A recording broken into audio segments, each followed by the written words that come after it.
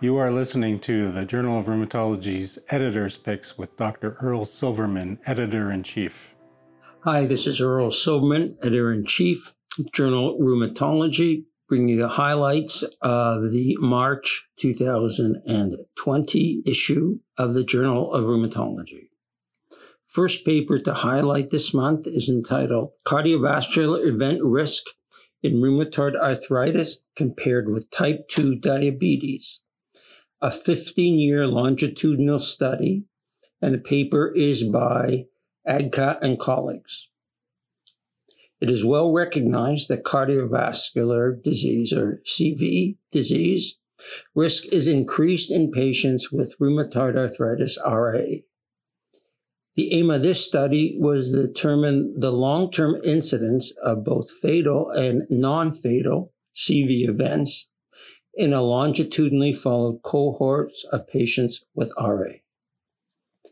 The study began in the year 2000, and CV endpoints were assessed at baseline, years 3, 10, and 15.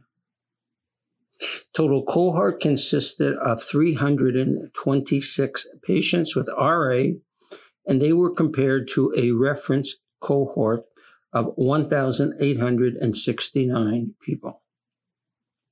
In a secondary analysis, the investigators compared 278 RA patients without diabetes mellitus to 162 patients with type 2 diabetes mellitus, but not RA. The median follow-up of the RA cohort was 11 years with a range of 2 to 15 years. Over the study period, 95 RA patients developed a CV event during almost 3,000 person-years of follow-up, resulting in an incidence rate of 3.2 per 100 person-years. This compares to 257 CV events in the control cohort for an incidence of 1.36 per 100 patient-years. Please read this article to see how the incidence rates of patients with RA compared with patients with type 2 diabetes mellitus without RA. The authors hypothesized the reasons for this increased CV risk in RA patients and suggest ways to improve cardiovascular outcome in RA patients. The next article to highlight is entitled Treating Psoriatic Arthritis to Target, defining the psoriatic arthritis disease activity score that reflects a state of minimal disease activity, and is by Perucchio and colleagues. This article is accompanied by an editorial entitled To Lump or Split When Assessing Psoriatic Arthritis, Not Mutually Exclusive. This was written by Tallet and Halliwell. The aim of the original study was to validate a cutoff of the psoriatic arthritis disease activity score, or the so-called PASDAS, that defines minimal disease activity, or MDA, state in patients with PSA. Reminder, PASDAS is a competent disease score, activity score with a range of 0 to 10. The investigators examined 178 patients with PSA, of which 53.9% were male.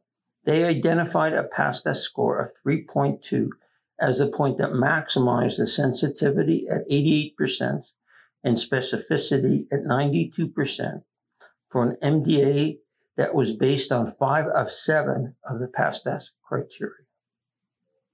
An increasing proportion of patients from low to high disease activity required treatment escalation, which increased from 8.1 to 67% respectively. They also validated the PASDAS cutoff scores previously proposed to differentiate between low, moderate, and high disease activity. Please read this article and the accompanying editorial to determine if you agree with the investigators on the clinical long-term importance of maintaining patients in a state of minimal or low disease activity.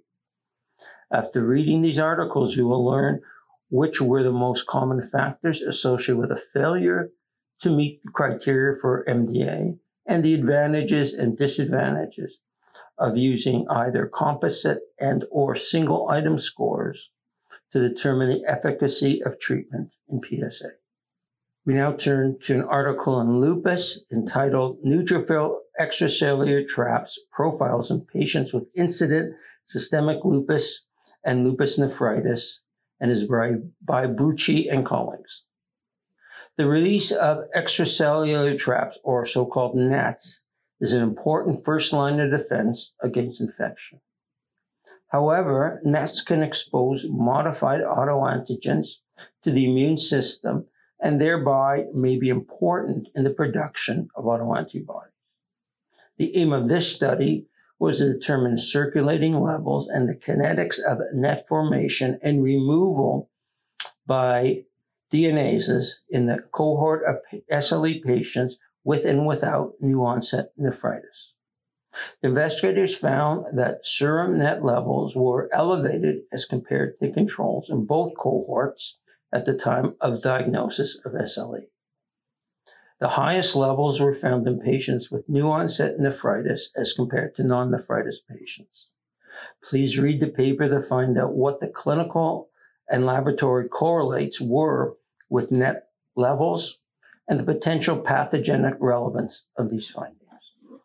The fourth article to highlight is entitled Effect of Timing and Duration of Statin Exposure on Risk of Hip or Knee Revision Arthroplasty, a population-based study, and is by Cook and colleagues. The aim of this study, as may be guessed by the title, was to determine that if the timing and duration of statin exposure following total hip or knee arthroplasty influenced the risk of revision of said arthroplasty. The investigators examined 65,032 patients who had a total hip or knee arthroplasty who had a statin exposure and compared them to 86,273 patients who did not have statin exposure during the follow-up time of up to 5 years.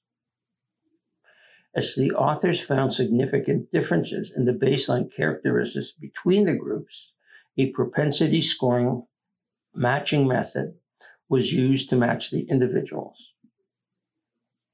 In their propensity score adjusted model, exposure to statins was associated with a decreased risk of revision arthroplasty with an overall hazard ratio of 0.82. Please read the article to find out how the timing and or duration of statin exposure that was associated with a decreased risk of revision and which other factors may have been associated with this decreased risk of a revision. I hope this article helps you decide what is worthwhile or not to start a patient about to undergo total knee or hip arthroplasty on a statin, or should you just watch? The final paper to highlight is entitled Factors Influence the Effectiveness of Allopurinol in Achieving and Sustaining Target Serum Urate in a U.S. Veterans Administration gout cohort, and is by Singh and colleagues. There is an accompanying editorial entitled Predictors of Success in Gout Treatment by Day, Coleshill, Stalker, Gwen, Robinson, and Ong. The aim of this study was to assess factors associated with the ability to achieve and maintain target serum urate levels with allopurinol in patients with gout.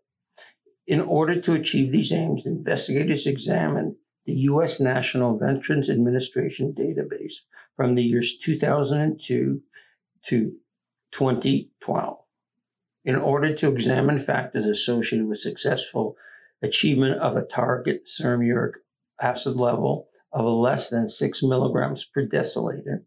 They examined 45,153 patients with gout who had at least one allopurinol prescription during the study period. in order to examine factors associated with successful achievement of a target serum uric acid level of less than 6 milligrams per deciliter, they examined 41,153 patients with gout who had a prescription for allopurinol during the study period. This cohort was followed for almost 26 months. Using multivariable adjusted models, the investigators found previously recognized factors and some novel factors that were associated with significantly higher odds of achieving desired outcome and maintenance of the serum uric acid level of less than 6 milligrams per deciliter. Please read this article to find out what associated factors were involved in achieving success and maintaining the uric acid level of less than 6 milligrams per deciliter, and which of these factors may be potentially modified by you and which may require systems interventions. Please read the editorial by Day and colleagues, which reviews findings of other studies examining the same desired outcomes and puts the new information provided by this article into the perspective of the current literature on factors associated with successful treatment and maintenance of serum uric acid level targets. I want to thank you for listening to me and hope you read not only the 5 highlighted articles with their editorials, but also all the articles in the March 2020 issue of the Journal of Rheumatology. Please send any comments or questions to www.jrheum.org and hope you will listen next month for the April 2020 edition of Highlights of the Journal of Rheumatology.